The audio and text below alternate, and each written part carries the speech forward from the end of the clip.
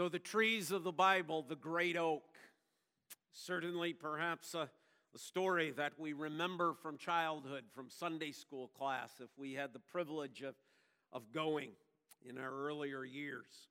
We want to look at four things from this passage. First of all, the rebellion under which this is taking place. Secondly, the providence of God that we see happening here. Thirdly, this assassination of Absalom. And then fourthly, obviously the most important, the contrast of David's other son.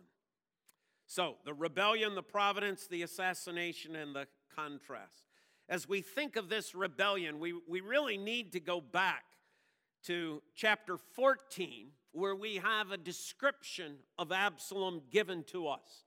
In chapter 14, verse 25, we read the following in regards to Absalom, who is the son of David. He's the king's son.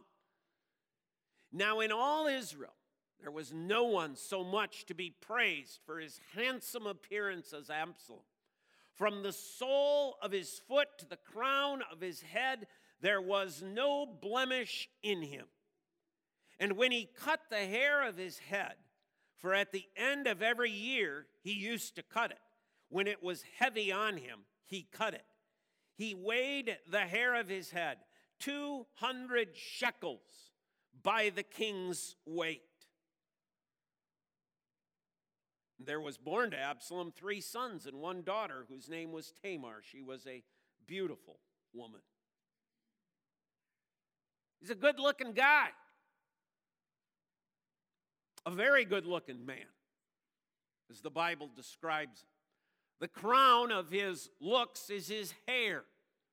An amazing head of hair that must have grown not only thick, but it must have grew long in the course of a year as well, given the weight that is being signified by that hair. I know some of you have grown out your hair from time to time in order that you might donate it to Locks of Love. And you can probably think of the amount of hair you had cut off and how light that actually was, given how much it was. And yet here we have quite a bit of weight. And so we're given an understanding of that. So we have to understand who Absalom is. He's David's son, a very good-looking guy with significant hair. But it's his actions that we need to understand as well. Not just his appearance. For that we might say, well, he's a good-looking guy. He can't help that. His hair is pretty good-looking stuff. He can't help that, right? That, too, is in the providence of God. But the question is, what does he do with his looks? What does he do with his appearance? Well, as we look at his actions in those chapters before we get to chapter 18, we know that, 1, Absalom has been involved in a murder. He murdered his brother Ammon. Now, Ammon himself is a no good. He's a horrible man. He did a detestable action, and we might all conclude he deserved it. But it's not in Absalom's power to make that decision. He took the law into his own hands and indeed murdered his brother, or had his brother executed, might be the more technical way of saying it. He was involved in that. That led to a long time of separation between him and David. They're at a no speaking level. And even when they come back and finally are reunited, Absalom twists and distorts what is going on for his own benefit, to take away the hearts of the people from following the true king, David, to following him. See, he has his eyes on the prize. He has his eyes on being king. He thinks he deserves it. He thinks he can lay claim to it. Part of the reason, perhaps, he got rid of Ammon was not so much his anger at what his brother had done, but that his brother Ammon stood in line for the throne. With Ammon out of the way, it would appear that Absalom is the one. But he's conniving. He's lying to the people. They come to the gate to get judgment from David. Judgment that we learn in Samuel is right and upright. It's righteous. It's equitable. He's a good judge. And the people come to David because they're seeking justice. But Absalom intervenes. Before they get there, he stops and he says, hey, my dad's really busy today. He doesn't really have time for your case. My dad is, he's kind of gone over the top now, and he just doesn't have time for all of you people, but I do. I love you people. So you bring your cases to me, and I'll decide those cases. And thereby we learn that he won the hearts of the people, which results ultimately in an outright military rebellion against David. There are chapters previous to chapter 18 in which it's described in great detail how David has to slink out of Jerusalem because the forces of Absalom are so strong and so powerful. He comes into Jerusalem and he sleeps out in the open with David's concubines, thereby laying claim to the throne. They're in a military battle. David is slinking off to the side with a few troops that are following him. He's laid claim to the throne illegitimately. It's not his throne. It's David's throne. But he has usurped the king. Now we find a little bit more about Absalom after he's dead and buried, right? He had erected, so chapter 18 told us, a monument to himself. Now, what does that tell you?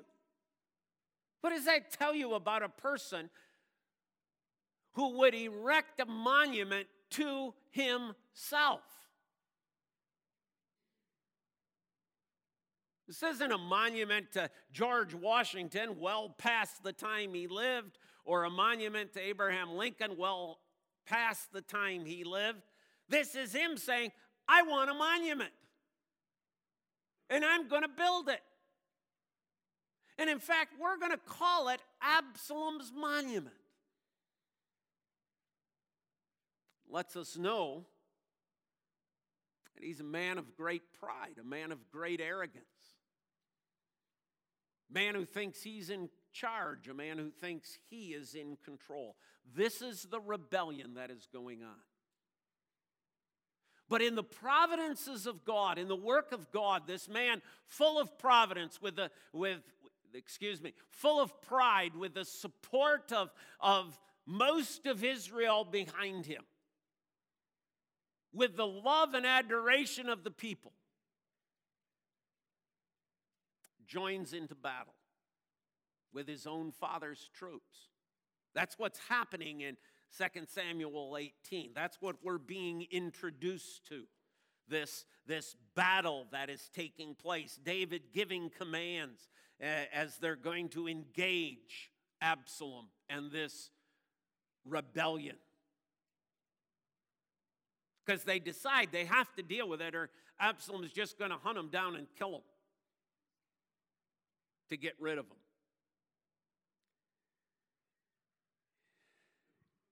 As the battle takes place, one of the things we have to understand is this.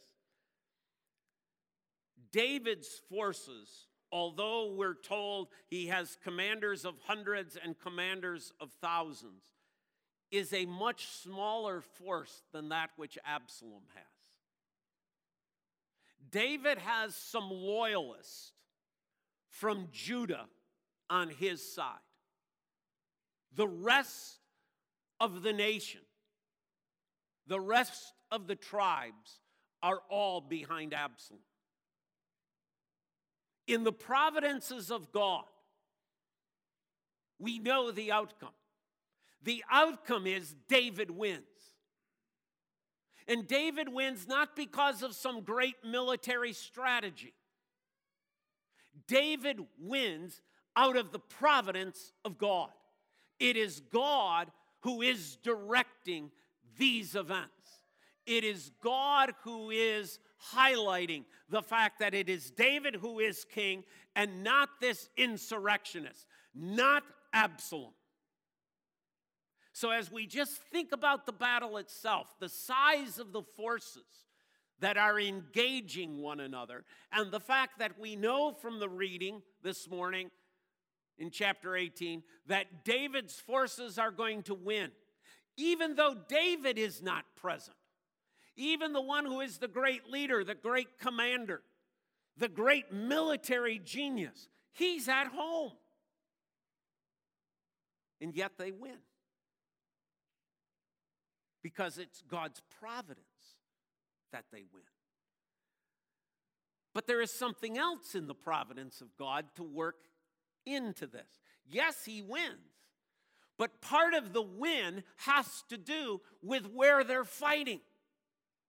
We are told in chapter 18 that they are in the forest of Ephraim, verse 6.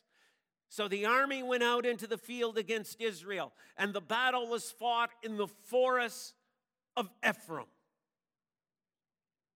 The forest of Ephraim is a bunch of hills and valleys covered with trees. Now, not trees like we might think of a forest. Trees that are low, a lot of scrub trees, a lot of brush. That's the forest of Ephraim. That's where the battle is engaged. Now, why there? Because Absalom's pride is so great, he is willing to go and engage this fight in the one place that is going to take away his tactical advantage of superiority of troops. In a thick forest, you can't maneuver those troops. The advantage is to a small fleet force. Dr. Tim knows all about that from the Revolutionary War. Right? A small fleet force running through the forest here and there, compared to trying to move thousands and thousands and thousands of men in a normal field of battle. But you see, Absalom's pride leads him into that. That's the providence of God. He brings them to the place where their strength is now their weakness, and where the weakness of David is now strength. It is a great advantage to fight this battle in the forest of Ephraim, not amongst the cedars of Lebanon, but in the scrub bushes of the hills and valleys. So much so that when we read about this battle, what do we read? They killed 20,000 men. David's men killed 20,000. But did you read and listen and hear the description later? That the forest itself devoured more men than were killed. That means more than 20,000 of Absalom's forces are in some way called to surrender, or they meet their death as a result of being in that particular place, rather than out on the plain somewhere, rather than out in a valley somewhere, an open country. So much so that it's a defeat. And Absalom knows it. He takes off running on his mule.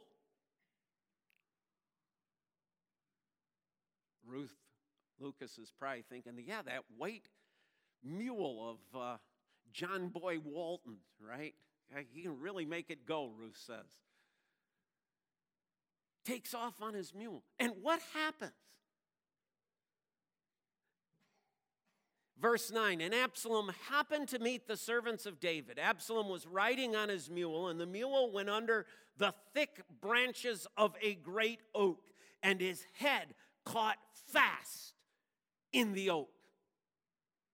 Now, I know it doesn't say his hair. It says his head, right? Could it have been the hair of his head? Obviously. Is it likely? Yes. Can we say categorically it was? Well, it doesn't say by his hair. It says by his head. But I think we've all been here, right?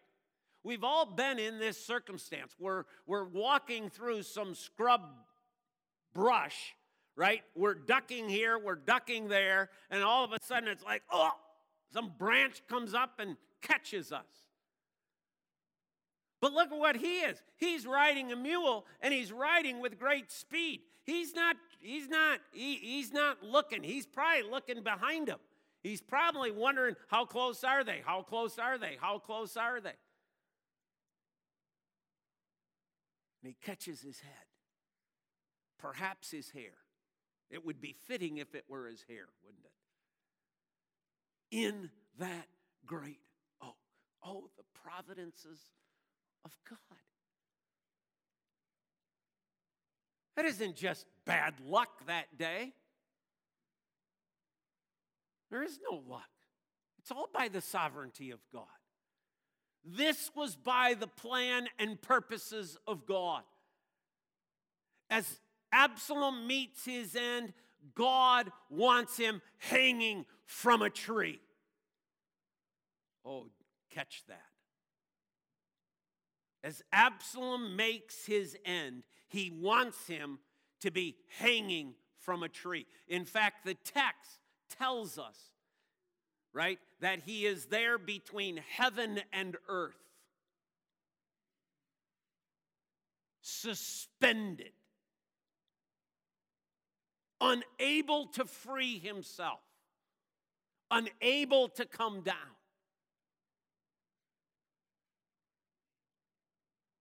Thirdly, then, we have the assassination.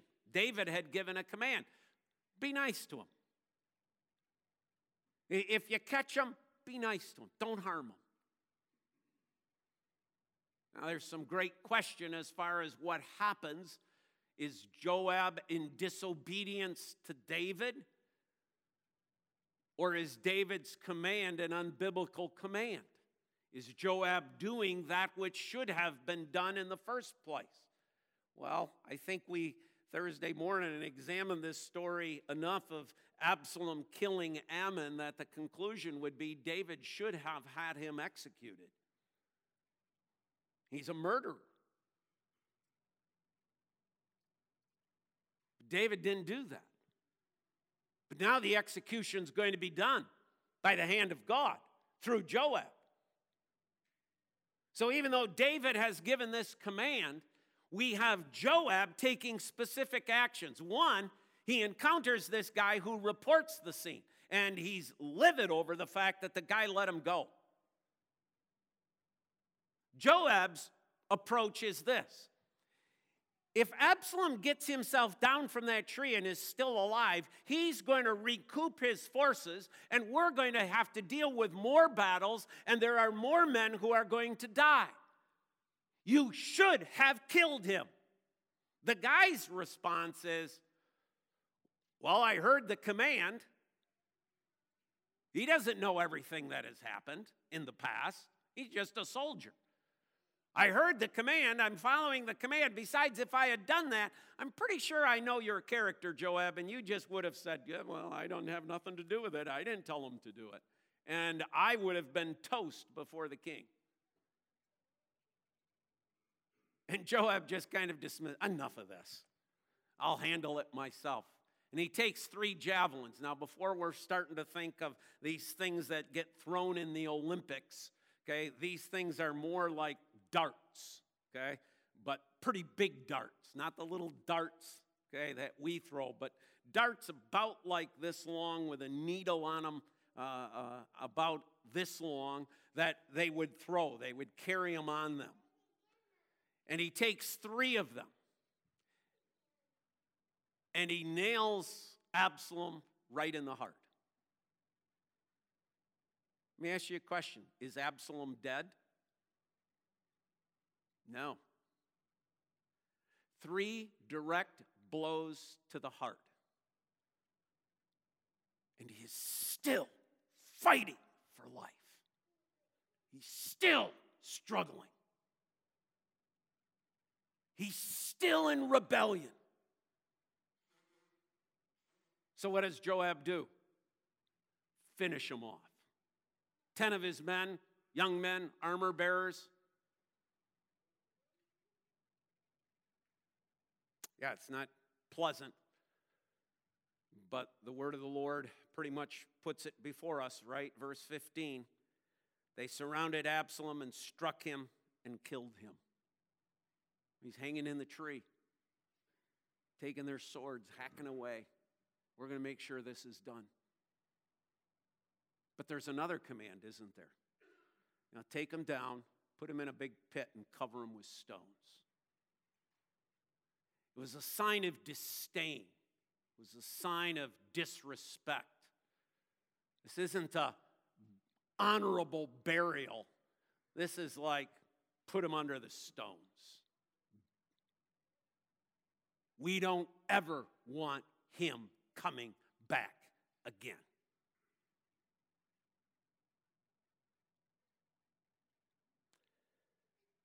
But now comes the contrast for what happens.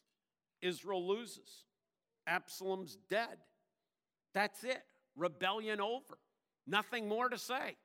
We move on with the next chapters. We move on with the next events. No more Absalom. It's done with. It's over with. But if we read this story only as an Old Testament story, if we read this and look at this and fail to look further into God's Word, if we fail to look into the New Testament, if we fail to look at the one who was called the Son of David, we're going to miss the point.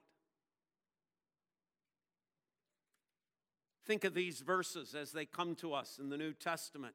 Matthew chapter 1:1, Matthew's first words of the New Testament. The record of the genealogy of Jesus the Messiah, the Son of David. What's the first thing the New Testament wants us to know? That Jesus is the Son of David. Matthew 15:22, and a Canaanite woman from that region came out and began to cry out, saying, "Have mercy on me, Lord, Son of David. My daughter is cruelly demon-possessed." Mark 10:48, many were sternly telling him to be quiet, but he kept crying out all the more, "Son of David, have mercy on me."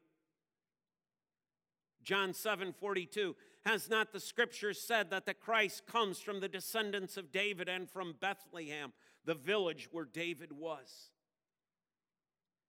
And as Christ is on that journey to Jerusalem to be lifted up between heaven and earth on a tree. Remember the crowds? Remember the crowds of Matthew chapter 21? The crowds going ahead of him, and those who followed were shouting, "Hosanna to the Son of David! Blessed is he who comes in the name of the Lord! Hosanna in the highest!" Paul, Romans chapter 1, verse 3. This gospel concerning his son who was born of a descendant of David according to the flesh. What does the New Testament want us to understand? That Absalom is not the last son of David. There is another son of David, Jesus Christ. How does he compare to this Absalom fella? Well, first of all, we could say the following.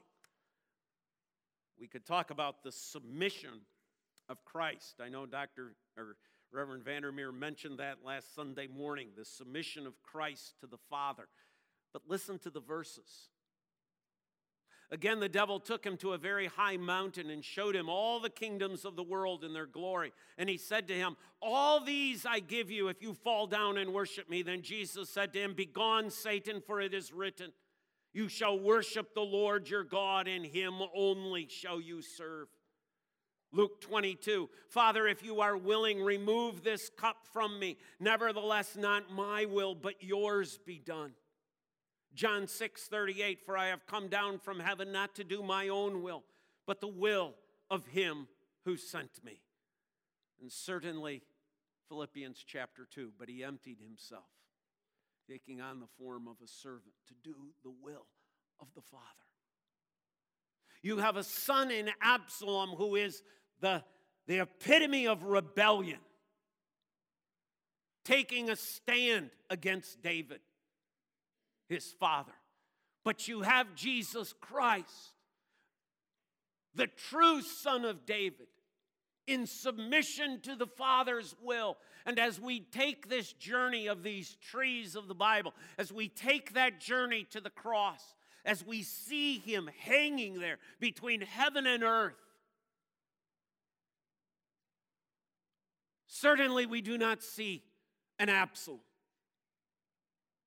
We do not see one who is there out of rebellion against the Father. We see one there who is in full submission to the Father. Secondly, we think of the death of Christ. Think of how Christ died as compared to Absalom. Absalom's hanging from that tree, struggling, 3 darts to the heart, and he's still kicking. He's still alive. You got to give an order to further execute him. How much different Christ? I am the good shepherd, and the good shepherd lays down his life for the sheep. For this reason the Father loves me, because I lay down my life that I may take it up again. No one takes it from me, but I lay it down on my own accord. I have authority to lay it down, and I have authority to take it up again. This charge I have received from my Father. Oh, what a contrast to Absalom. Hanging in that tree, struggling, to our Lord and Savior Jesus Christ. Cries out, it is finished. And then we read these words, and he bowed his head, and he gave up his spirit.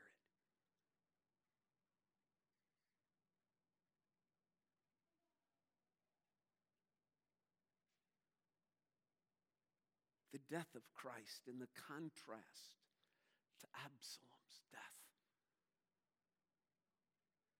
Or we can think of the victory of Christ.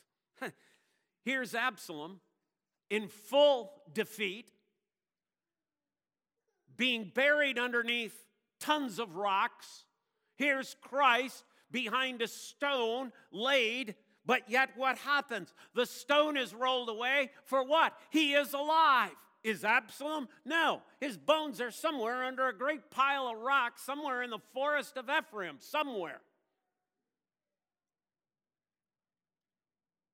Did Absalom's axe lead to any sort of victory? No. But Colossians 3 verse 15 reminds us that in his death, Christ triumphed over his enemies.